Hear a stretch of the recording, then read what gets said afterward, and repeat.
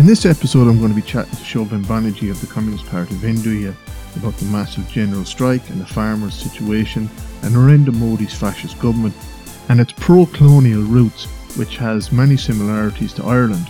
I also speak to activist Eamon Crudden about the development of our fledgling fascist movement here in Ireland and the urgency to act now before we end up in a situation like India where the far right are in power. Now, I maintain that only under a socialist reorganization of society can we even begin to deal with these basic material problems, to say nothing of eradicating the individualistic, competitive, racist mentality of the people in this country. Only after I feel a redistribution of the wealth in this country, only after we eradicate the exploitation of man by man, can we begin to build a humane society, both for black, brown, and white people. One of the highlights for the global working class movement in 2020 was the Indian farmers' strike. To discuss this and Narendra Modi's fascist government, my guest is President of the All India Students' Federation, a member of the National Council of the Communist Party of India, and Editor-in-Chief of the International Magazine, which a link can be found for in the description. Shobhan Banerjee, thanks for taking our call and welcome to the podcast. Thank you. Thank you so much. Just to give a bit of background to the farmers' strike, can you give us a bit of background to it? Because Irish people mightn't be too familiar with the ins and outs of it. Yes, if we come to the background, first of all, the government, we consider this BJP government, the Modi government, as a fascist government. And the way they are operating and they are trying to implementing new laws and passing the bills, the way is fascistic. The approach is fascistic. Why I am telling so? Look, first of all, this 2020 was a year of pandemic and the country gave a call of the largest lockdown in the 24th March 2020 without any plan, without any preparation, without considering the situation of the poorer section of the country, without considering the situation of the migrant laborers, without considering the situation of the poor farmers, the government called for a sudden lockdown. And all the more than 90% of the population of India who belongs to the lower poverty level, they faced a tremendous economic crisis. There was a crisis for food. They faced tremendous trouble to get shelter. So in this crisis situation, the government did nothing for these people. But what they did, they passed some undemocratically, they passed some laws. They passed some bills and they implemented some laws bypassing the parliament. You all might have known that India has a two-tier parliament. One is Lok Sabha, one is known as Lok Sabha, and which is called the lower house of parliament, and the another is Rajya Sabha, which is called the upper house of parliament. So once a government want to pass a bill, they must discuss it in the parliament. But without any proper discussion in the parliament and undermining the federal structure of India, they just implemented some bills. One is national education policy for the students. One is the anti-farmer laws and the another is anti-labor code. And when this anti-farmer law was passed, then this massive farmers movement erupted in the country. So when they tried to place the bill or they just proposed the bill, since then movement by the farmers started in India in different parts of the country. And when this bill was implemented and this bill was implemented as a law, then this movement take a huge high in the country, and farmers from the Punjab and Haryana province. The Punjab and Haryana province are the border state of our central capital, New Delhi. So from the millions of farmers from these two provinces, mainly from Punjab and Haryana, which two are the nearer state of Delhi, they started to march on towards Delhi. I can tell you that 1 lakh means 100,000 of tractor, comprising of more than 1 million of farmers. They marched towards the Delhi border on 27th November. It is already 1 month and 3 days. 27th November, when this bill was implemented as the anti-farmer laws, those million of farmers along with almost 100,000 tractors. Tractors are the machine with which the farmers cultivate their land. So along with those 100,000 tractors, more than 1 million of farmers marched towards New Delhi. And since 27 November, it is almost 1 month and 3 days, they are staying at the Delhi border, and the whole national capital of India is blocked. No car, no large vehicles, neither can enter New Delhi through the road, neither can exit New Delhi through the road. The whole national capital of our country is blocked from each side. And the latest situation, this was the background. I think you asked about the background, so this is the background. If Modi's government anti-farmer laws are passed, what consequences would it have on the Indian farmer population? I believe 50% of Indian people rely on farming. That's their job. What consequences would it have for them if these laws are passed, these neoliberal laws? Actually, the main situation is the farmers produces the vegetables, they produces the food, but they can't sell it by their own. So that, as you know, that the situation is during this lockdown period, every sector, every economic sector failed. The only one sector that production was increased during this lockdown, that was the farming sector. So this government, which only wants to make the better economic situation for the Ambanis and Adanis, the major capitalists of the country. So this Modi government works for this Ambani, Adani-like capitalists of the country. So if these anti-farmer laws will be implemented, then the right of the farmer to sell their own developed, own produced food will be undermined, and the profit, the sector, this agricultural sector will be in total control of this large capitalist. This agriculture sector will also come under the absolute control of this large capitalist.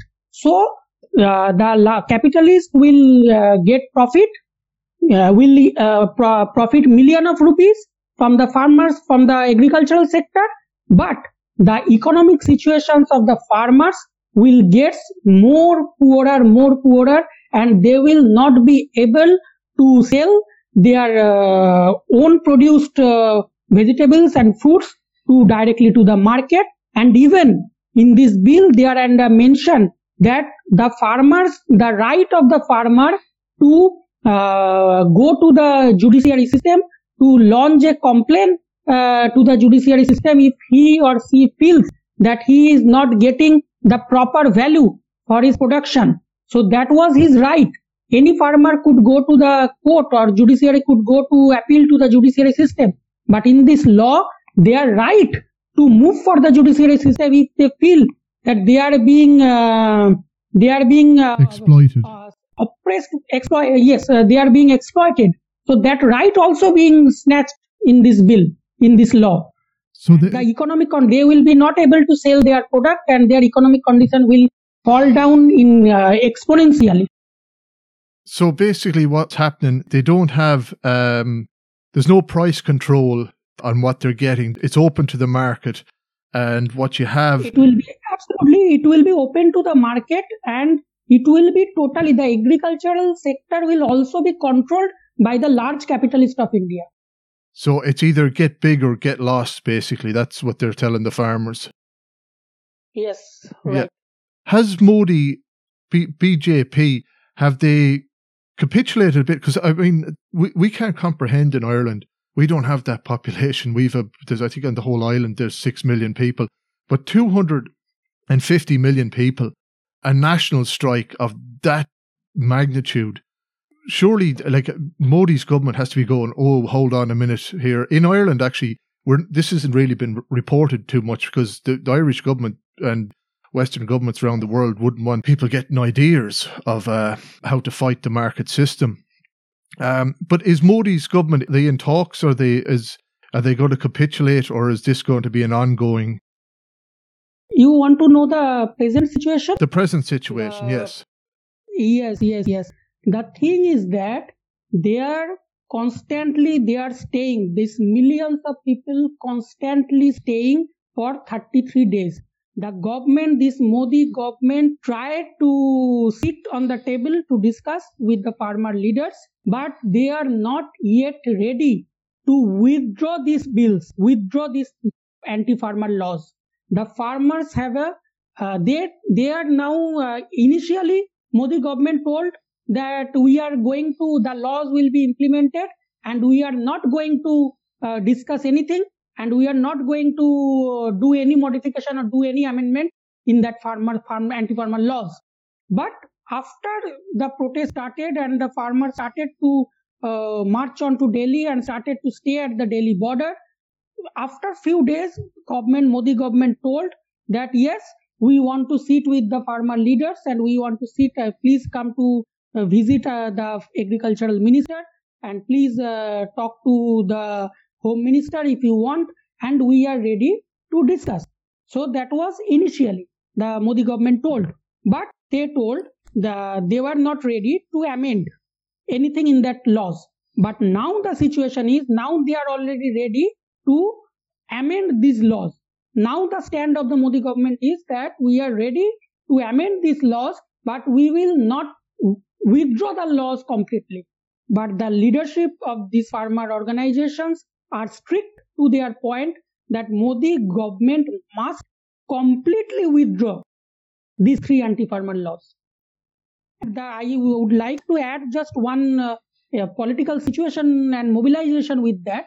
You all know that, as I told earlier, that mainly the farmers of Punjab and Haryana moved and marched on to the Delhi border. But for last 3-4 days, 3-4 more provinces like Maharashtra, like Uttar Pradesh, like Rajasthan. So the farmers of these surrounding states are also started to march towards Delhi in thousands and hundreds of thousands in number. So as the day is passing by, the number at the Delhi border is not decreasing, but it is increasing. And if the way the farmers from different states, different provinces have started to march on to Delhi, within 3-4 days, there will be almost 2 million of farmers who will be present at the Delhi border. Brilliant. So basically, the movement's growing for the farmers, but you also mentioned anti-labour laws as well. Could you give us a bit of background into the anti-labour laws that they introduced as well? Comrade, the anti-labour laws are the continuous attempt of this BJP government. This is not a sudden event. I just mentioned that anti-labour codes. Actually, the government is trying to make the right of the labor, trying to snatch the right of the labor as much as possible with each passing days. This Modi government came into the power in 2014 and they tried to implement 1-2 new anti-labor codes. The main target of this anti-labor codes is that there will be no minimum wages system.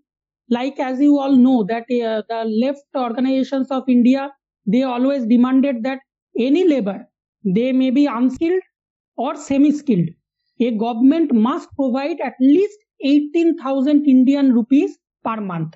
And for semi-skilled, it should be around 25,000 per month. And if the labor is skilled, then it should be at least 35,000 per month. This is the continuous demand of all the central trade unions. And as you just talked about the nationwide general strike called by the trade unions on 26th of November, which was undoubtedly the largest general strike by the call of the trade unions and by the call of the laborers. So that was also with that demand that every unskilled labor also must get at least 18,000 rupees per month, and their family, and they must get some economic security also, and they must get some job security also. These were the demands. But what this government is doing, that from 2014 they are trying to implement one after one anti-labor laws to snatch the basic rights of the laborers, and they are trying to curtail the permanent laborers in each private sectors and government sectors. And they are trying, through these anti-labor laws, they are trying to make space for the temporary laborers who will not be permanent in any day. So it will be the hand of the capitalists. They can recruit them any day, and they can sack them any day. So against these approaches of government, this general strike was called, and these are the attempts of the government to snatch the basic rights of the laborers. So basically, they're getting rid of any labour laws. The BJP, they took over from the Congress Party. Those labour laws were from that time, and the BJP. Maybe we should just go into the BJP and their political philosophy. How did Modi end up in government? How did such a far-right party end up in government? If you consider all the national political parties of India, presently there are 7 national parties in India. One is Indian National Congress, one is BJP, one is CPI, one is CPM, and the other 3 are like Samajwadi Party, like RJD and NCP. These are the national parties. But there is a basic difference. There is a basic difference with BJP and all other national parties and regional parties in India. The basic difference is BJP is a political face. BJP is a face for the electoral politics. BJP is a face for electoral politics in India. But what is the actual platform behind BJP? What is the actual organization behind BJP? That is RSS. So, Rashtriya Swayamsevak Sangh. So, what is that RSS? In India, Communist Party of India, CPI, was formed in 1925, and at the same year, in 1925, this RSS was formed. And this RSS is the only organization that injected that religious Hindutva, fundamentalist religious politics in India.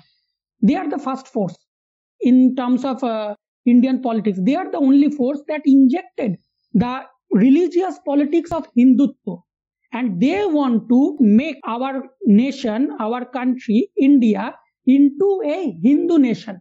From the beginning, it was their target. As you all know, that India is known to the world for being a secular country and being a country for equal rights for each religion and each caste. But this BJP, which is the face of this RSS, their ideology is to implement this Hindutva politics in the country and to make our country, our nation, a Hindu country, Hindu nation. And they were a terrorist organization, I should tell you. Because if you see the history of Indian politics, this RSS has been banned by the Indian government for 3 times. And what were the reasons? That this RSS was banned in India first time in 1948. India got freedom in 1947, and this RSS was banned in 1948 for the reason of for the murder of Mahatma Gandhi.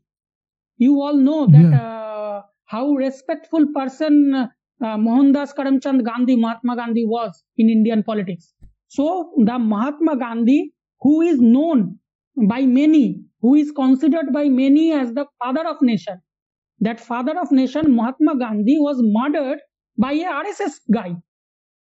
RSS people, Nathuram Godse, this RSS people, Nathuram Godse, murdered Mahatma Gandhi, and for that reason this RSS was banned from Indian politics first time in 1948. After that also twice they have been banned. So this type of terrorist organization who want to establish the religious fundamentalist Hindutva politics in Indian soil, they have come into the power. BJP is in the power means RSS is in the power. Every top leadership of BJP has come from RSS. And the total control of this government is in the hand of RSS. So that's why the situation is marching towards this. And this is the background of BJP. The violence that RSS they're still involved in violence. Their ideology too, actually, I was reading that it comes from European fascism. Their ideology, they looked upon Germany and Italy as... There are many similarity. If you go through the ideological stand, there are, I will not tell that these are same, but there are similarity. This fascism and Nazism and this RSS philosophy is similar. And also most of these BJP leaders and RSS leaders, they openly say that Hitler is their idol. So you can understand that their ideology is quite similar to the ideology of fascism and Nazism, but they want to try to implement that fascism in a different way in India, with perspective to India, because in India it is undoubtedly a nation with almost more than 20 religion is present in India in good number. There are hundreds of tribes. There are hundreds of tribes present in India, and there are more than 100 languages are spoken in India. So it is a diverse nation, and there are, if you move from 50 kilometers, India is a large country, if you move 50 kilometers from one space to another space, you will find diversity. You will find diversity in language, you will find diversity in culture, you will find diversity in caste, you will find diversity in religion. So India is a diverse nation. So in the perspective of this diversity, BJP is trying to implement this fascism through the politics of religious polarization. One of the things that I came across when I was reading on India, they brought in the Citizens Amendment Act, which kind of... That is Citizenship Amendment Act is also part of this polarization politics, because they are telling that everyone, Hindus are secured, they don't need to worry. The Christians are secured, they don't need to worry. But only the Muslim people, only the people who follow the Islam religion, they are under serious concern, and they need produce their proof of being a resident of India for last 30 years and etc. etc. So this is nothing. This is just to create more polarization. This is to make give a message to the Hindus that we want to move this nation only for the Hindus, and we are trying hard to kick out these Muslims from the country. So this was also an attempt to make a polarization. And not only this was an attack, I must tell you that this Citizenship Amendment Act was not only the attack on the minority religious people, not only the attack on the religion-based minority, but it was also an attack to the poorer section of the country. Because you know that the common people, the poor people, the farmers, the daily based workers, they don't have their address proof, or they can't produce their residential proof of last 30 years or last 40 years. The poor people of India who don't know that if they have been sacked from their job, whether they will get food for the next day or not, how they will manage food and shelter for their family for the next day, it is impossible to expect from them that they will produce their residential proof of last 40 years. So this is an attack on the religious minority, and this is an attack on the economically background section. And this is a tendency to more polarize the country. Well, there's two things when you look at that. They murdered Gandhi. They're now the Nationalist Party, or say they're the Nationalist Party. But they would have kind of come from the colonial British mindset, really, would they? You want to ask about Congress, Indian National Congress? Yeah. Okay. If you could just elaborate on that a bit more, on the on RSS, when they start off in Congress as well, the two different ideologies that you've gone into that, but would the RSS, would they be more, I suppose, from the colonial mindset? They'd be kind of fascist, but they would have been kind of more pro-British as well. They seem to be rewriting history, and they've got Bhagat Singh, who was a Sikh communist, now made him a Hindu nationalist. They've even doctored photos and stuff of him as well. Their origins, though, it comes from the fascist origins, but there's also a bit of colonial mindset in their thinking as well. Would that be right? Actually, Indian National Congress was formed in 1885 during the British era. 1885, Indian National Congress was formed. Actually, Indian National Congress was formed not as a political party, but it was formed as a political platform to defeat and dethrone the British from India. So initially, the socialists, the communists, they all were in part of that platform, which was known as Indian National Congress. But in 1925, after 40 years of the formation of Indian National Congress, as I told earlier, that Communist Party of India was formed, as well as RSS was formed, and Hindu Mahasabha was formed. Hindu Mahasabha is a ideologically allied force to RSS. So during that period of 1925 to 1947, all the political parties, including Indian National Congress, including the Communist Party of India, including the Socialist Party, every political party fought for the liberation of India, for the freedom of India. But the only exception was this RSS. From the first day of their foundation, the RSS leadership clearly mentioned their stand that they are not against the Britishers, as you mentioned, that they are not against the Britishers. They will help the Britishers. And if you go through the history of Indian freedom struggle, you will find no RSS leadership, no RSS member who contributed anything in Indian freedom struggle. But you will find them in helping the British.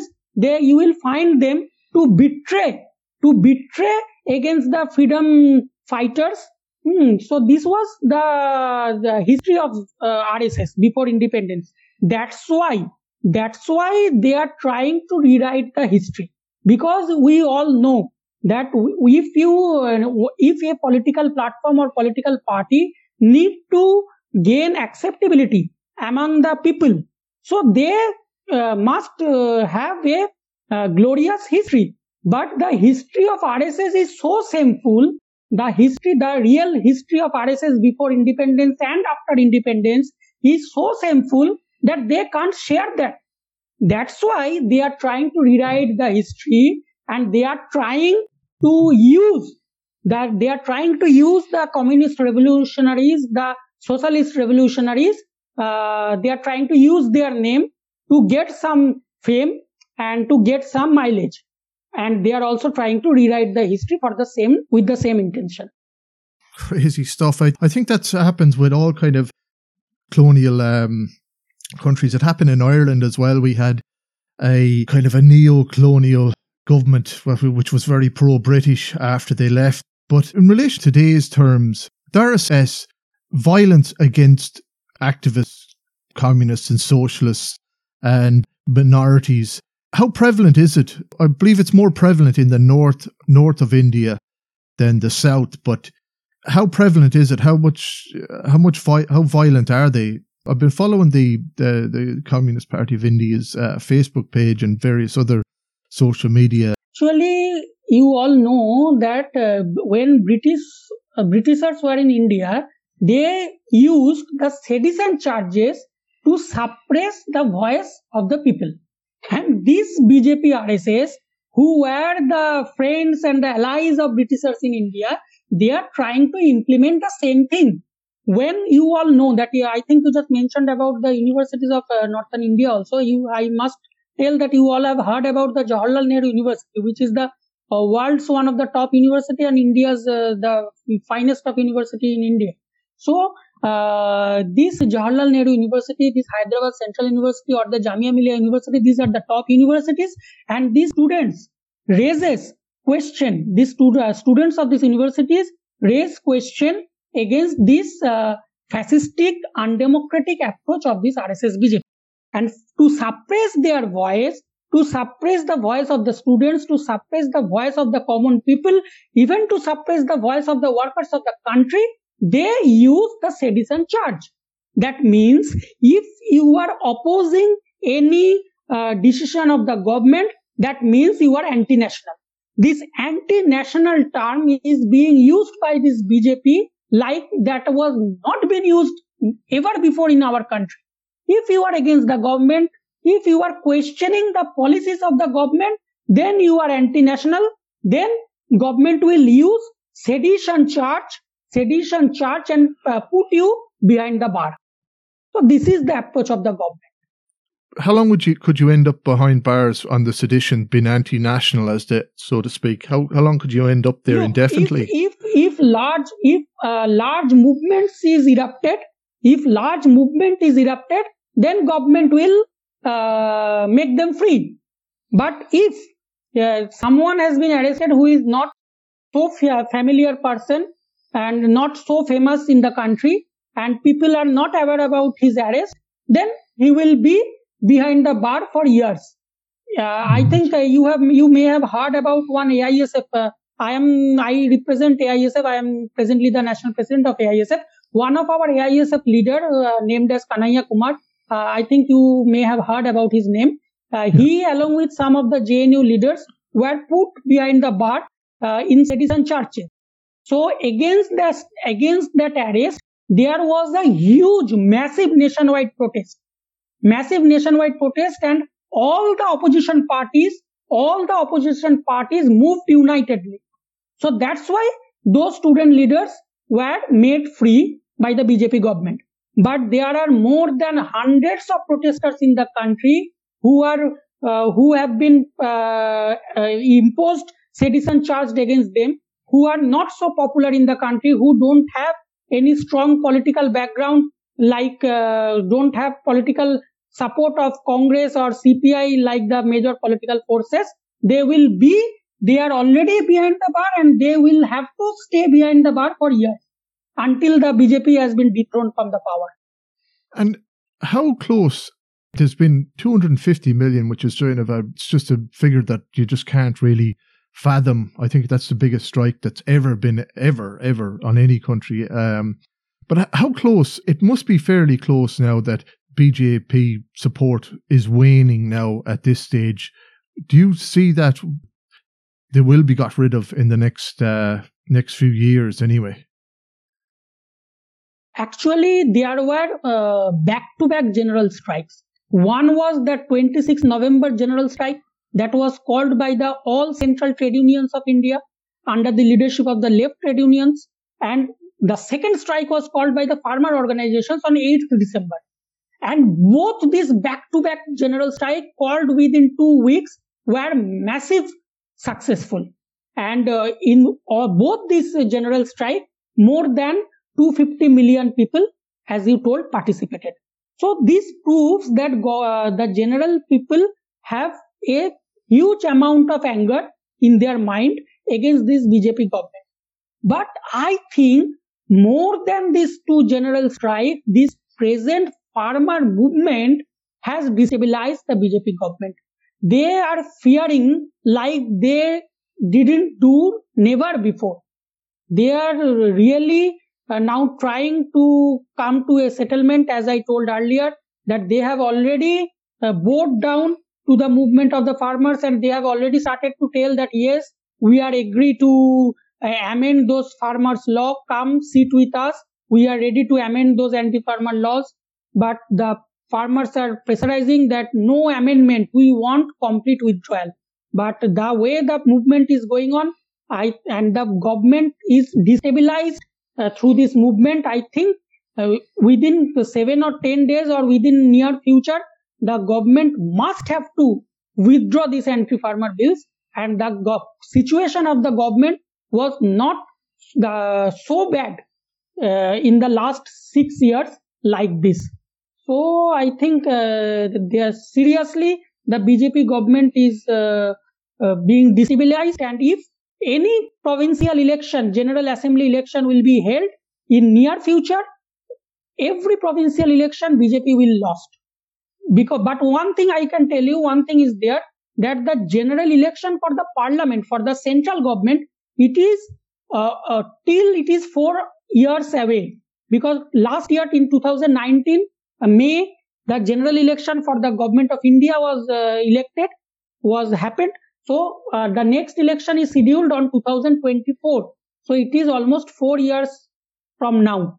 So I can't tell that what happened in 2024, but there are some provincial general assembly elections in some states of India in 2021. I can assure you that all the provincial election BJP will lose. Well, that's a bit of good news, but 4 years of suffering is quite a long time. I was reading as well that there's a lot of US money floods into India to the BJP as well. Have you any figures on how much money, how much backing they have from US money? I think you know about the tradition of India. The government of India always took non-allied sand in the United Nations. The sand of India was well acclaimed by the whole world. But when BJP came into the power, that stand suddenly changed. With respective of the world politics, the stand of Indian government suddenly changed when this Modi government came into the power. How?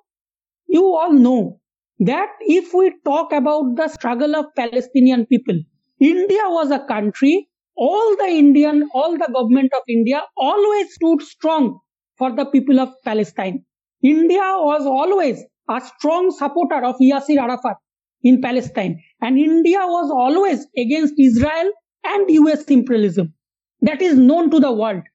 But when Modi came into the power in 2014, within 1 year, Modi announced that India, US and Israel, they are the natural allies and we are the best friends.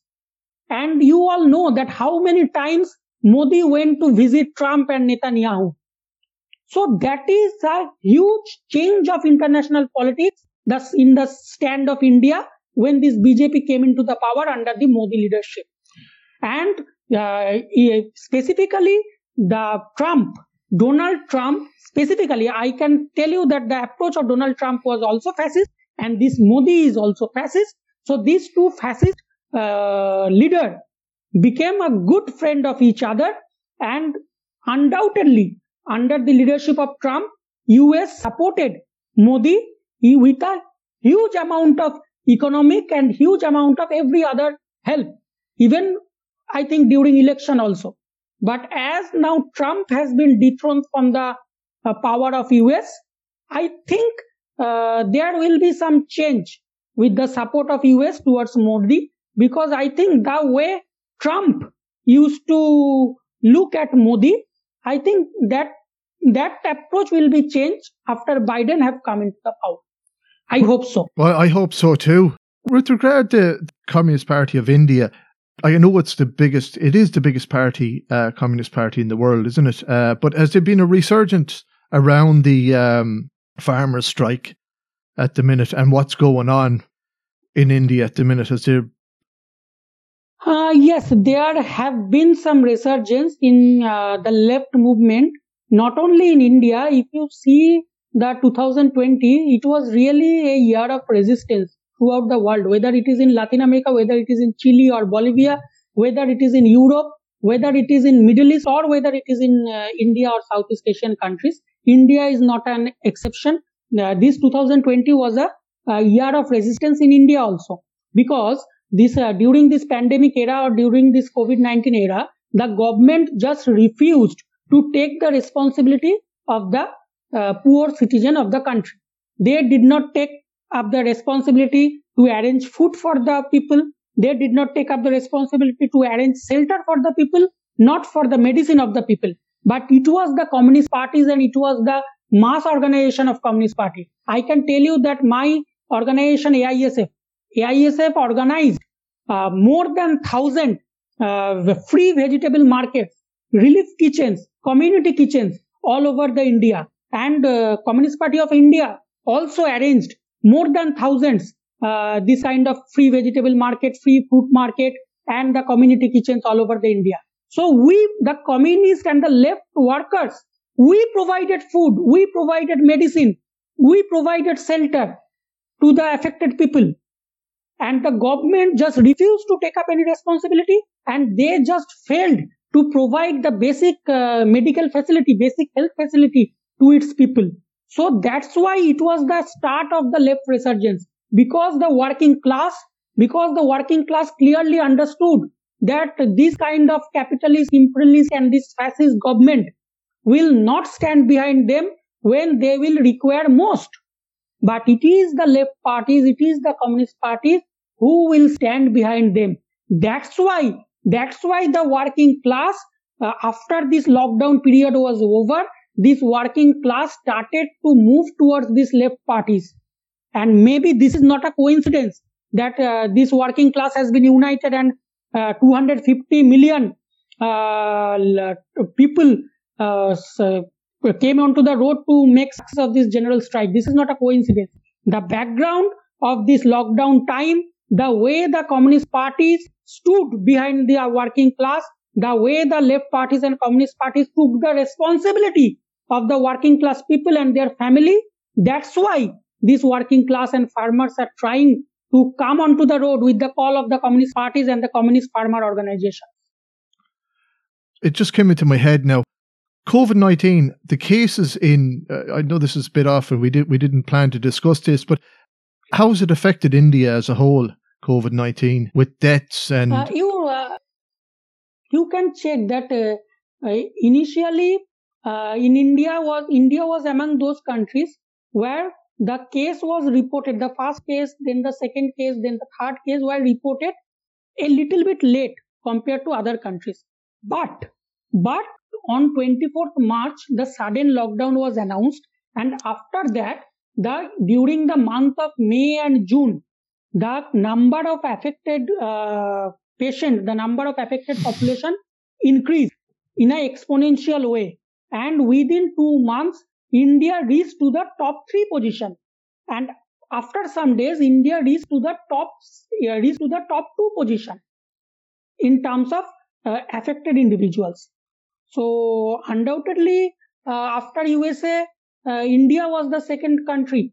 And for a long time, US, India and Brazil, these three were the top 3 countries in terms of COVID-19 affected people and in terms of the death occurred due to COVID-19. And just one example of coincidence, or without, whether you call it coincidence or without, you try to find out some logic behind this, the viewer can see that USA was at the number 1 position, India was at the number 2 position, and Brazil was at the number 3 position in terms of COVID affected population. And USA was governed by the Trump, who is fascist. India Bizarro. is governed by the Modi, who is fascist, and Brazil is also governed by the Bolsonaro, who is also fascist. So this is an example that this fascist and the religious fundamentalist force who don't believe in science and logic, but who believe in religious prejudices. You can see that this Trump told earlier that no need to wear mask. Okay, we don't believe in WHO. We don't believe in World Health Organization. The Modi told in India that no need to go to hospital. You just rang a bell in your terrace. You just rang a bell in your terrace. With the sound of that bell, Corona will go away from the country. And also Bolsonaro told that we are not practicing the religious habit. We have our people is not practicing the religious practice in proper way. That's why Corona is increasing in my country. So these 3 leaders who are illogical, who are unscientific, who, in spite of believing in science and logic, they believe in religious prejudice and they believe in fascistic approach. They carry the fascistic approach. So these three worst leaders of the country has ruled these three countries, and these three countries were top of the list in terms of COVID-affected population. Well, look, we've been following the United States. We here have a type of an affinity with the United States here, with the Fine Gael and Fianna Fáil. The right-wing parties are in power here, and we're in another lockdown here again. But we'll just finish up, Siobhan. You've released a new magazine recently, The International. Can you tell us a bit about that? Yes. Yes, comrade. So that is, in the present situation, we felt that there is an urgent requirement of an international political magazine, a professional international magazine for the left of the world, for the communist of the world in the present situation. As I told that this was a year of resistance, this was a year of progressive left communist movement of the world. But the capitalist media, the capitalist magazines, the imperialist media house, they will not highlight the left movement of the world. So we need an exclusive professional left magazine to highlight the world communist movement, to highlight the world left movement. So with that need and with that understanding, from October, we have started this journey, this new venture of this The International magazine. So The International is a media platform, is a news platform with clearly left and communist ideological inclination, and we are strongly dedicated to strengthen the voice of the oppressed people across the globe. And so we have tried, this was a initiation not only from any specific country or any specific part of the globe. In true sense, it is an initiation, it is a global initiation, and we have an editorial board comprising of the communist leaders, comprising of the youth leaders, youth communist leaders, comprising of the Marxist intellectuals from each part of the world. We have members from many countries of Latin America. We have editorial board members from many countries of Europe, from Australia, from Asia, even from Middle East. So with this venture, from the already 3 edition has been published on 15th of October, 15th of November and 15th of December. And we are trying to highlight the world communist movement, world left movement as much as possible through this media platform, through this political magazine. Well, I was just having a look at it there myself, and it is a great magazine. I was looking at some of the articles, and indeed, I looked at one article here when I was researching for this. We'll be putting a link in the description of this podcast here for people that can, so you can click on it and subscribe to it. But, Comrade Siobhan, thanks very much for that. That was very insightful. Thank you for your time. Thank you so much. Now, I maintain that only under a socialist reorganization of society can we even begin to deal with these basic material problems, to say nothing of eradicating the individualistic, competitive, racist mentality of the people in this country. Only after I feel a redistribution of the wealth in this country, only after we eradicate the exploitation of man by man, can we begin to build a humane society, both for black, brown, and white people. We're going to continue our look at the far right. In this, the second segment, we'll be looking at our homegrown fascists here. I have on the line with me activist Eamon Crudden, who has been tackling the far right for a number of years here. Welcome to the podcast, Eamon. Thanks very much, Danny, for having me. No bother at all. Now, over the last, I suppose, this far right phenomenon, you had a few headers around. You had Justin Barrett about, he's been around for quite a while. You had Youth Defence and that, but I must have fell asleep for a few years or something, because next thing they're really organised is a load of groups of them. They're burning down direct provision centres. And how did it develop? How did it develop so fast here in Ireland? Yeah, so Danny, I've been kind of following their activities for 2 years in a lot of detail. I became extremely aware of them because I live close enough to Ruski. I live in North Roscommon. Ruski's just really over the road from us in Leitrim. I became very aware of them when there were 2 arson attempts on a hotel in Ruski that was intended to be a direct provision centre.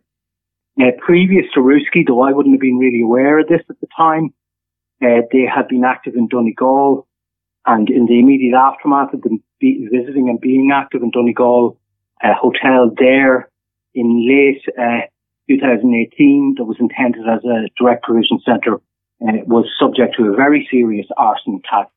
So it's at that point that I became, where I got involved, I guess, in opposing them, particularly around Ruski, where they tried to hijack the whole narrative and the whole thing.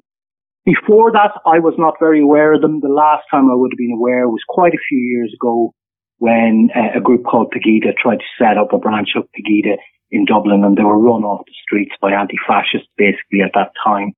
Now, the question you're asking me, where did they come from and why did it suddenly appear like there was lots of them and so on?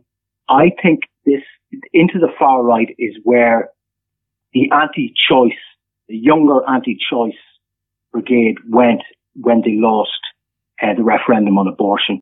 I think it was a combination of that loss in the referendum radicalised them, but a combination of that and the fact that the far right was growing in the UK and particularly in America at the time and getting a lot of attention. It became like a model for them. And there were, like, even at the point of that incident in Donegal, where I said they were active there before the arson attack on the hotel there, like a woman called Lauren Southern, who was a very, very big face in the international American far right, American alt-right, I guess, as they were terming themselves at that time.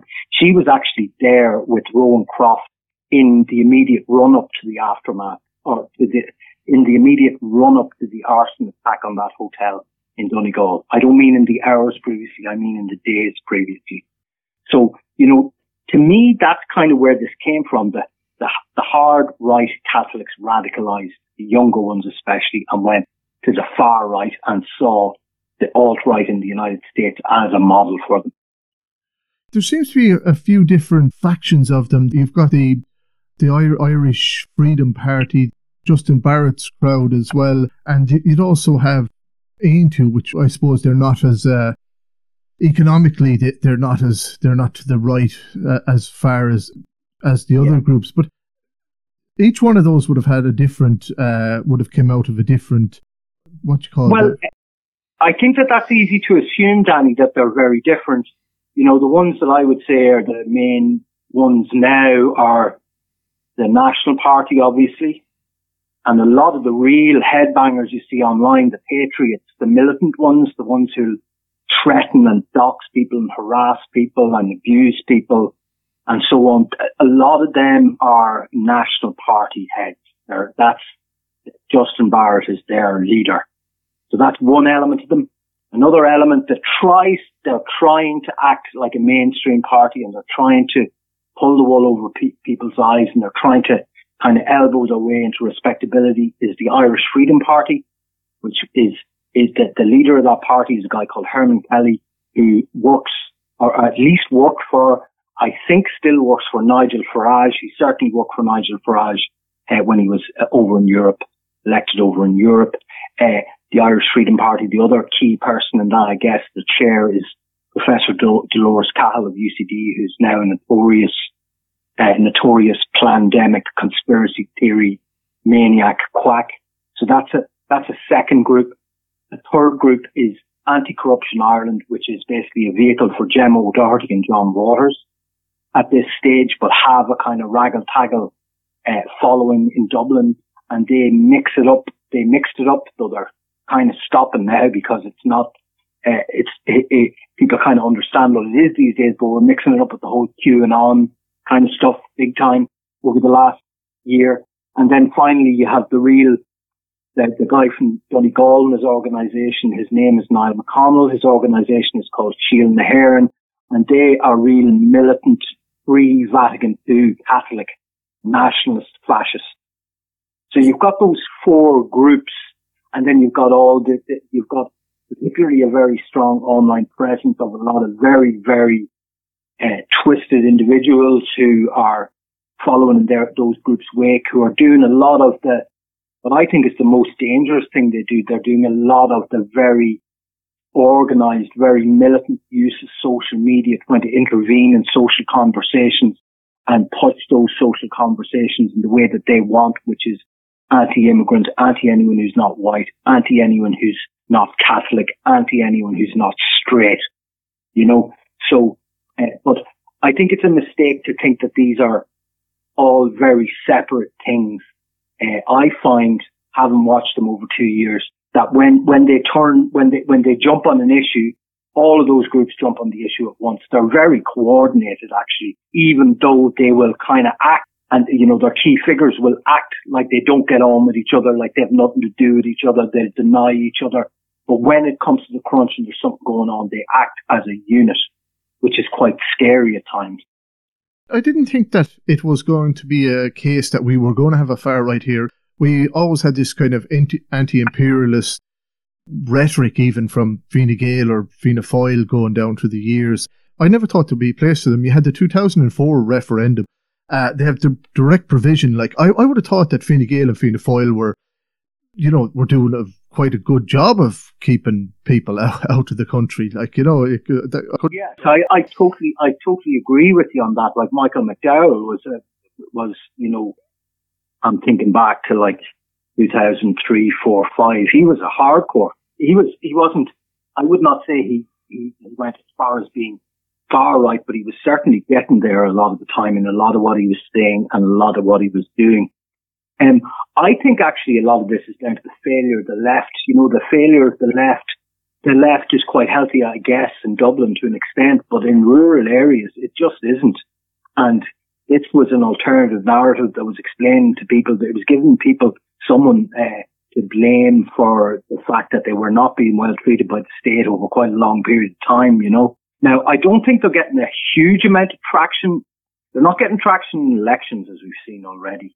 But my fear, and it always has been my fear, and I find it very hard to get it through to Dubs particularly, that these heads are succeeding to an extent in changing the mindset of people down the country.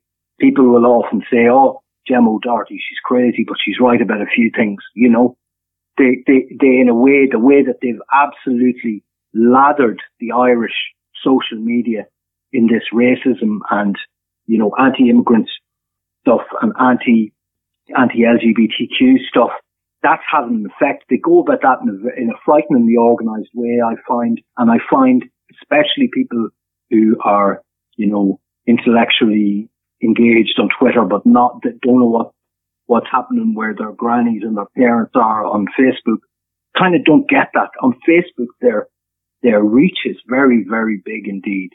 And they're very, very diligent about using it. One of the frightening things that we encountered along the way, and this was around the time of the issue in Oughterard, if you remember, the whole of Oughterard was up in arms about a direct provision centre and potentially being put in the area.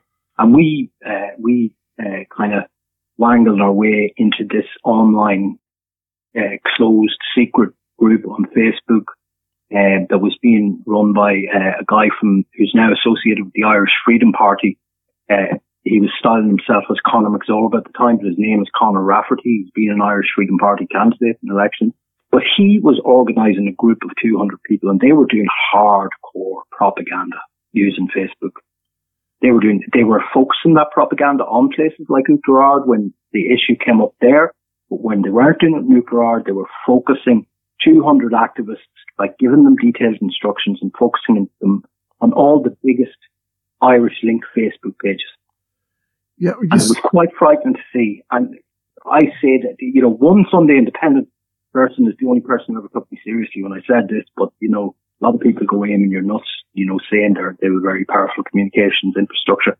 But at that time they've had to go further underground because people were keeping tabs on them and so on. But when they kick in online, they have a lot of power and they have tactics. And you saw that around the killing of the young man by the Gardaí in Dublin. Yeah, they dominated that conversation online from nowhere, Well, they did, even after the reports came out saying that he had no criminal convictions, he had mental health issues and all of that. There was still people going down that narrative that they had put out, believed what they'd seen on Facebook, believed what they'd, the first narrative. And I think when you call people out on it too, it's kind of, they don't want to be embarrassed and go, well, I was wrong on that. Like, there's a lot of people like that. So they'll stick and doggedly argue what they first thought. Yeah. And you see, that was, but I'm saying for years they've been cranking out this fucking hate mongering online. So in other words, they've seeded the ground for people to, when a very particular incident happens and it's kind of very heightened and it's in the media and blah, blah, blah, those people are already kind of seeded with the point of view, they're set up to swallow this shit by a constant kind of low-level poison drip into the whole public conversation about everything. But I do see as well, you've got the kind of, they're the more extreme elements of it, the National Party, but you have gripped media and there's kind of layers of it, like kind of McCurk is slightly bit more respectable than say Justin Barrett. But, and then... well, when it comes down to gripped media, like one interesting thing about gripped media is it's funded by Declan Ganley. Another interesting thing about Declan Ganley is he got caught out trying to get contracts without any public bidding on them in America directly from Trump. So, I don't see, to be honest, I don't see Gript as any different to the rest of the far right. In fact, one of their most successful presenters is a member of the Irish Freedom Party and has run as a candidate for the Irish Freedom Party.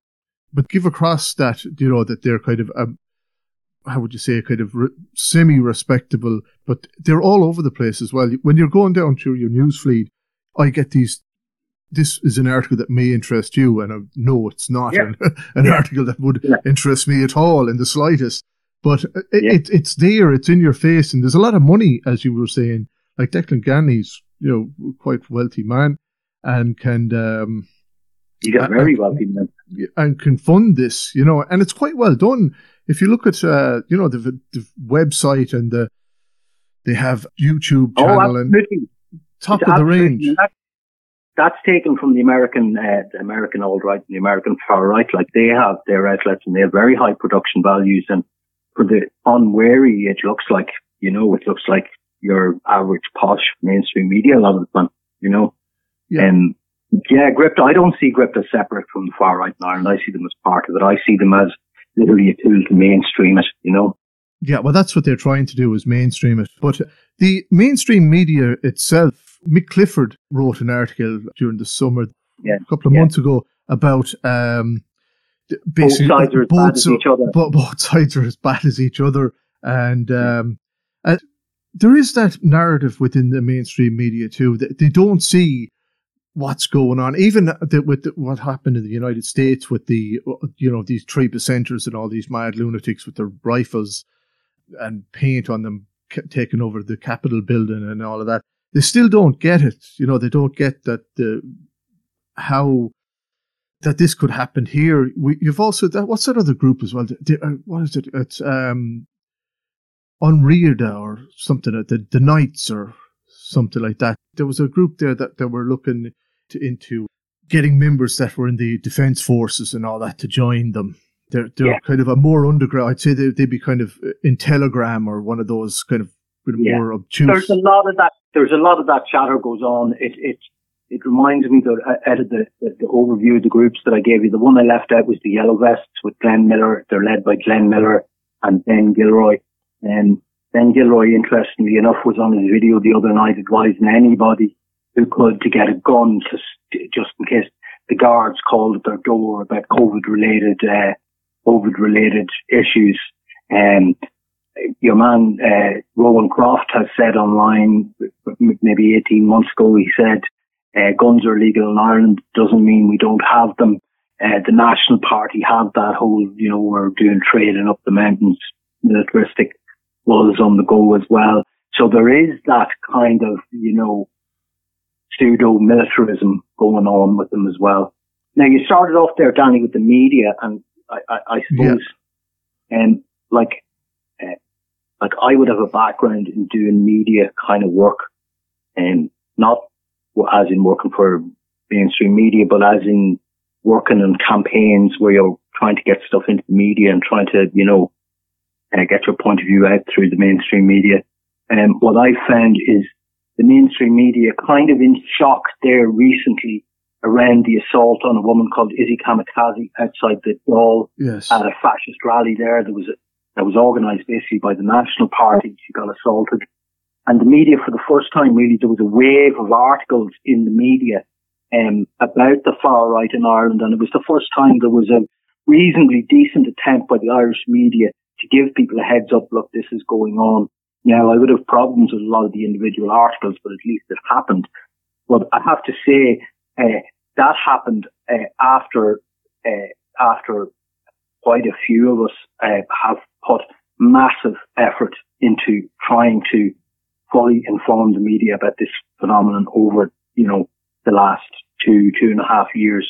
And it is extremely difficult to get the media to cover this in a coherent way that actually arms communities with the information they need to understand what these people are when these people come along.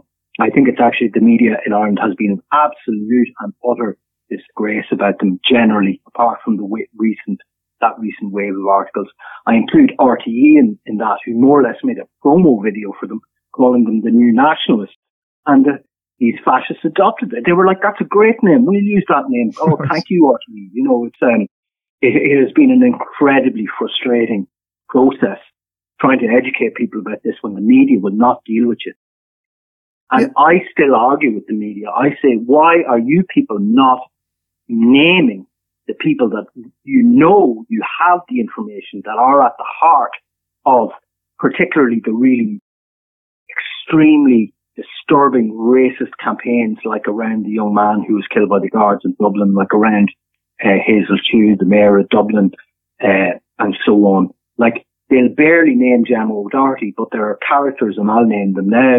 A guy called Garode Murphy, a guy who used to go under the name of Chopper called Michael O'Keefe from Waterford, a guy from South Roscommon called Keith Woods.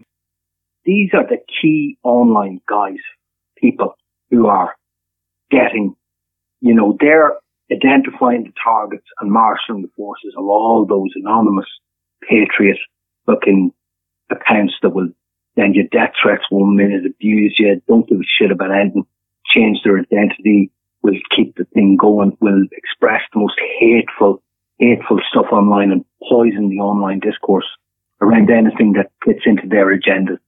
And I think it's a disgrace that the media have not named those people, because it is apparent to anyone who has been paying attention over the last 2 years who the key people are. Rowan Croft is another one. These are the militant racists. They won't cross a line because they're doing it under something near enough to their own identity, but they point out the targets, and then the shit comes along. And they are the ringleaders. They're the ones. They're the public faces of this phenomenon. And I cannot understand why the media do not let people know that. Well, I've talked to quite a lot of people in the media about this, and one of the things that they keep saying is, everybody's entitled to their own opinion, and, all of this stuff about free speech and all of that. Organising networked harassment goes beyond free speech, in my opinion. Well, it cuts down free speech. That's what it does. But that's what most of the mainstream journalists will say. But the Keith Woods, I found him, I only come across him about 2 weeks ago or something like that. He's kind of this kind of pseudo-intellectual, but you kind of listen to what he's saying and none of it makes any sense. Yeah, he's to give it a, we're clever people buzz to the whole thing. So I'll tell you what, his real name is Keith O'Brien, by the way, from South Roscommon.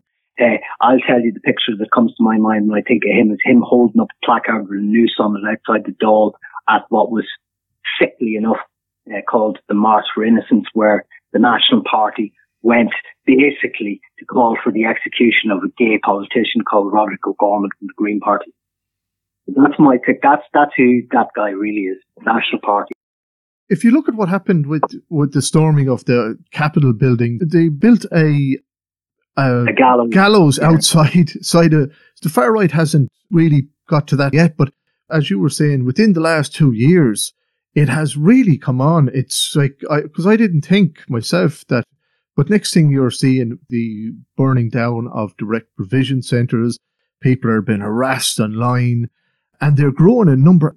But I wonder too, the people that they rope into it, during the water charges here, there was a couple of, people with suspect politics that you kind of knew that, that's a bit dodgy, but now those people that were in the water charges are now in in one shape or form, they're in that.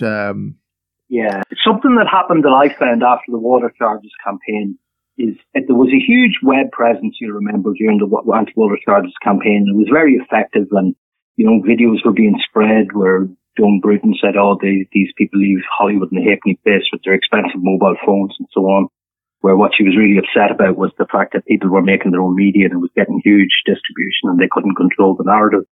And that was, a lot of that was on Facebook. A lot of those places, the left kind of evacuated them after the water charges campaign was over, and then these heads snuck in, took over, and it became their narratives on Facebook, I remember the Greek referendum, and it was all about Golden Dawn and all that, and there was no real kind of organised fascist in it. I think that 2015 or that.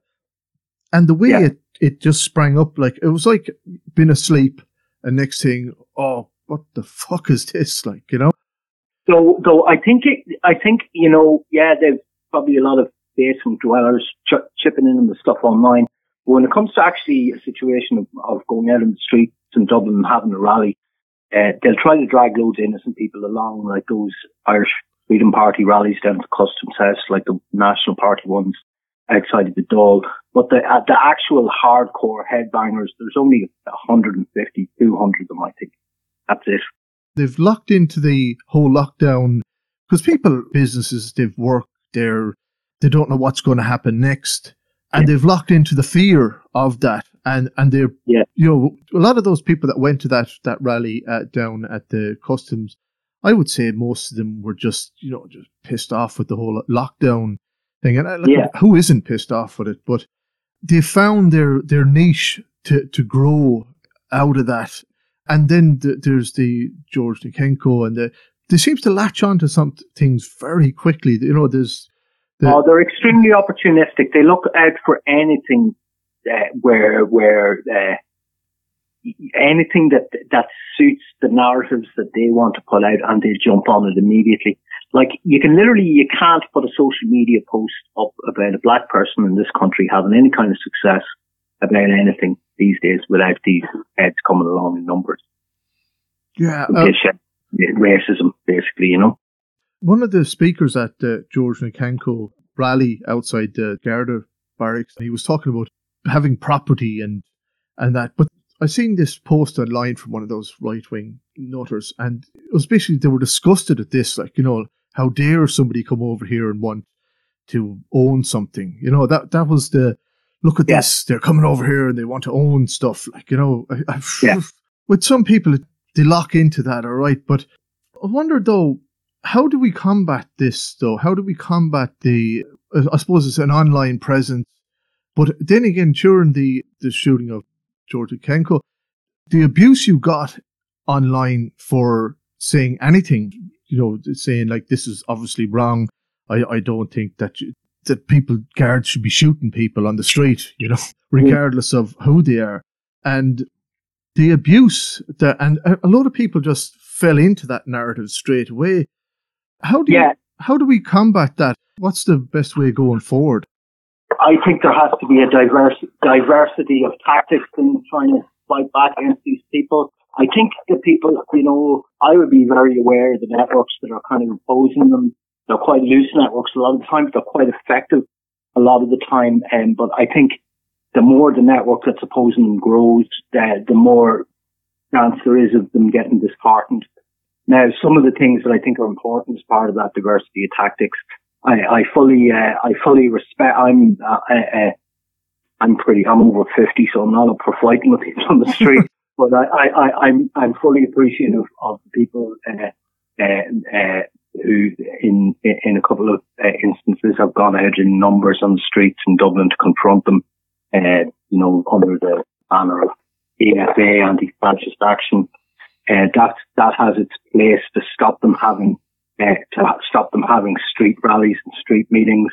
Something that I've been involved in pretty much ever since January 2019 is in all these different little loose networks based around but stopping any of these groups having any meetings in any respectable premises anywhere in this country by informing communities and mobilising people in local communities to get the venue owners or the controllers of venues to shut them down. That's been very, very successful. We're still at that. We shut down a Dolores Cal meeting that was supposed to be happening in Dingle there on Saturday just gone. We shut down every attempt that Gemma O'Doherty outside of Dublin made to have a meeting over a 2-year period. We don't get involved in that kind of stuff in Dublin because we think there's enough people in Dublin to be doing it. That has its role. There are lots and lots of people online who are constantly reporting racist shit that they come across online, reporting racist accounts. That has its place and that's important. There's a lot of people working out information about who the real movers and shakers in terms of the real online fascist headbanging are, like I described, Gerard Murphy and your man Keith O'Brien from Roscommon, showing people clearly who these people are and showing people what they're doing. There's a role for that. There's a role for people, press and mainstream journalists to do a better job uncovering the phenomenon. There's a role for people looking at the international links of these people because they have substantial international links. I think that knowledge is power in this situation. It's no good me having the knowledge, and that's why I get frustrated with the media. I have an awful lot of knowledge about this. I have too much, you know what I mean, in a way. But the people who need that knowledge are communities. Communities need this knowledge because it's in communities like where that shooting of the young man by the guards happened. That community, that they would have felt like they were hit by a 10-ton truck with all this online abuse. They didn't, they may not have known clearly who's orchestrating it, where it's coming from. The more people who know that stuff, the better. And I think there are connections all the time being built between people from different ethnic backgrounds in Dublin and the kind of left in Dublin, and that's helping as well because you can see that that some of the kind of more high-profile people from those communities they're seeing what's going on very, very clearly. So yeah, I think information, good, hard information circulated as widely as possible, and giving communities a heads up about these people is the thing that will keep them where they belong, which is under their rocks, we're in their basement. Absolutely. Before we finish up, you mentioned between the anti-fascists in Dublin and rural Ireland, the two different, it's harder to organise down here. Number one, especially during lockdown, that you've people that live miles and miles away. Is that getting across? Are people? There is different ways you have to organise in the country as opposed to the country, to the cities as well. Is that? Danny, I've done a lot of reaching out because I keep an eye on what they're at a lot of the time, and a couple of people around me do the same. We keep a very close eye on what they're at, try to get ahead of them and try to head them off the path and so on. We would have done a lot of literally me going on my Twitter account, heads up this town, for this reason, these heads are coming. And what I found in terms of, and I don't mean just in my own area, I was in this very fucking Cork, Galway, Sligo, here, there and everywhere, is there's always at least a small group of people who know what you're talking about and will suddenly get active about it. And it's great, I found that in the provinces, from the start of my involvement and keeping an eye on this and being involved in it, I've always found it easier to organise in the provinces. I think for a long time, there was a reluctance on the part of the kind of left in Dublin and what you consider the general anti-fascist side of things in Dublin. They didn't take it seriously. We were absolutely horrified when they let Gemma O'Doherty have meeting after meeting after meeting after meeting on the streets outside Google. We could not get our heads around why the Dubs were letting this happen. because we knew it would grow, and it did grow. But to them, it was just a bit of a joke, if you know what I mean. You know, Yeah. like I used to say jokingly when I'd be talking about people in Dublin, I'd say people in Dublin need to understand that these clashes aren't small; they're just far away. It's happening down the country now, but it's going to move to Dublin eventually. You know, which it has done. You know. Yeah, it has. It's progressed since 2016. It's progressed and progressed and progressed to where we have now. What was it? 10,000 people. I think outside the Customs House. Massive rally. Now I know they weren't all fascists, but oh no, they were. I would say a very small proportion of them were fascists. Fascists organised that, but the fascists hid themselves behind a very innocent sounding Health Freedom Ireland thing. But it was the fascists. Look, I'm not so sure how much good this whole pandemic shit that Dolores Cahill. She's a dangerous woman. She's going around promoting outrageous, anti-public health measures used all over Europe, really, in the last few months. But I think they're not going to benefit from it here. Things with the pandemic have got far too serious in this country. And people, I think, are turning on these fuckers who were literally trying to start a movement against public health measures all around the country. They haven't succeeded in that. They were encouraging the yellow vests and all them. They were saying, oh, now it's time for you local people to get your big local gatherings going in towns and cities across the country. And none of it's worked out for them. It's a complete failure. And that was even before Christmas, before this much more serious situation we're in now. It's before that situation arose. So I don't think they're being given any quarter at the moment. I think even the guards now are cracking down on them and have had enough of them, It's about time. They seem to let those gatherings go on in Dublin when outside the... Me and a bunch of my friends went to the Noose rally, the one where, the March for Innocence, where they were holding up the Noose banners and stuff. Outside the Dáil. We went to protest that. We brought a sound system. There were 10 or 12 of us. Literally, as we were walking into the area of the Dáil, the guard said, they're going to beat the shit out of you. And we said, well, we'll see what happens. And the guard said, we're not going to protect you from those people.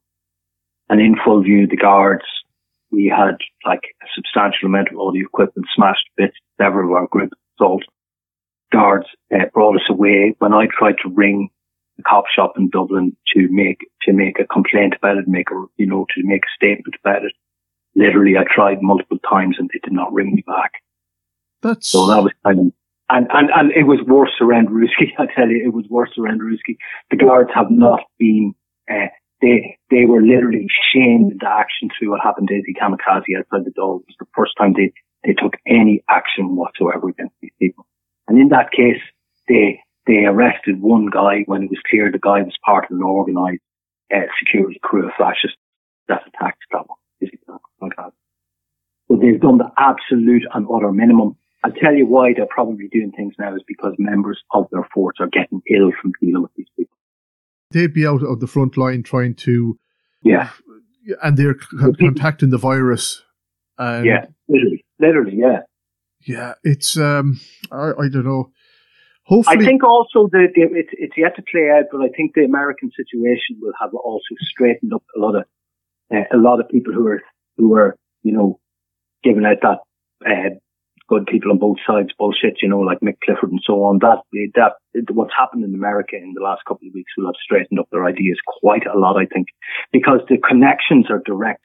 The guy who kicked off what's called the alt-right in America is a guy called Richard Spencer.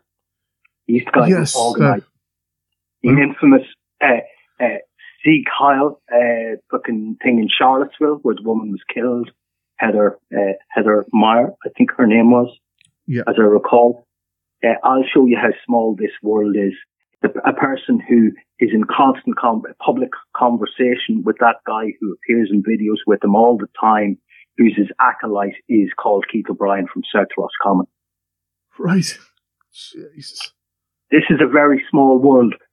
Another one to get across how small this world is Dolores Cahill in September of last year held held an event outside Facebook in Dublin that was a protest against Facebook censoring a woman doctor from America. I don't have her name right now, Danny, but you can probably dig this up quite quickly. A woman from the United States who was part of an organized group of far-right quacks who were doing serious disinformation work in the United States at that time. Dolores Cahill stood outside Facebook protesting this woman's Facebook page being shut down. That woman is now number 21 on the FBI most wanted list for events in DC. Right. Okay. That's, but looking at fascism, I done an interview with Jovan Banerjee, the president of the Federation of Students in India. It's slightly different, but you see what they do when they get into power. Modi's government, the BJP government, where it becomes all about business, all about the profits of the big farmers, the big producers. And you can see what happened with but it looks like there's a wake-up call in the Western hemisphere anyways of people to the far right. We've got them here in Europe, in Austria and so on. But it looks like people have finally woken up. How do you see it progressing in the future, just to finish up anyways in the next few minutes? Oh, I tend not to think about the future of it too much. I tend to think about trying to do whatever you can do to keep them under the rocks at the moment, to be honest. I am hoping that the media, where they actually started trying to explain to their audiences, the mainstream media here, I'm thinking about like the Irish Times, the Independent, or, the bigger newspapers, the Irish Examiner and so on. I'm hoping that they will cover this in a more informative, full-on, detailed way in future, because I think that that needs to happen. And your farmers thing years after bringing to mind that these crew, you remember the beef plan thing about the small farms up against the ranchers and up against Larry Goodman and all those. These crew had totally infiltrated that small farmers during that and led them up the garden path. Bad tactics and mania. That doesn't bode well for the future. It was something else seeing Rowan Croft and your man, the lunatic from Donegal, from the Sheila Nair and Niall McConnell, in among those farmers in Dublin.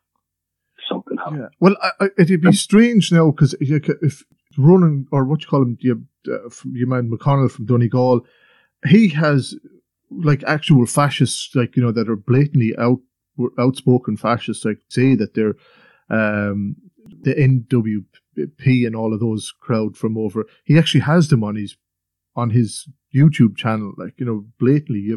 He's connected with Jim Dawson. Jim Dawson, who's a notorious he's a money man for the far right of the UK. That's who that guy is, and was behind the Flag protesters in Belfast as well.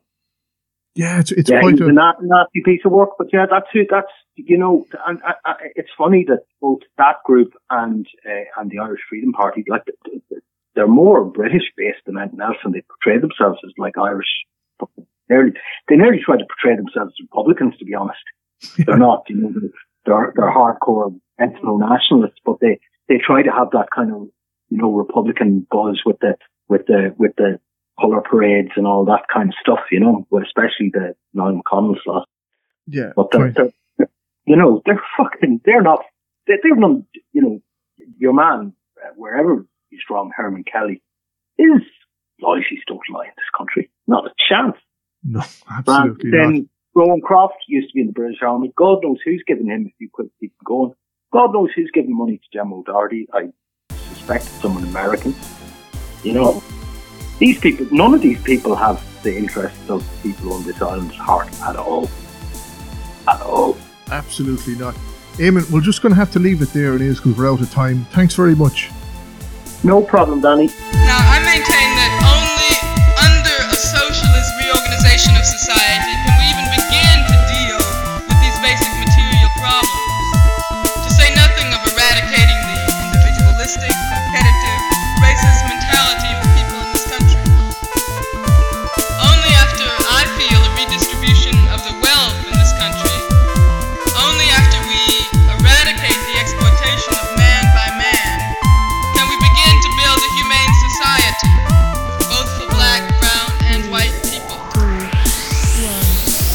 Okay, Sinead. Thanks to our guests, Siobhan Banerjee and Eamon Crudden. Music by Peter Hopkins, Denise O'Toole produced. And if you want to get in contact, it's radio.revolúnach@gmail.com. Tóga Buggy Slonga Foyle.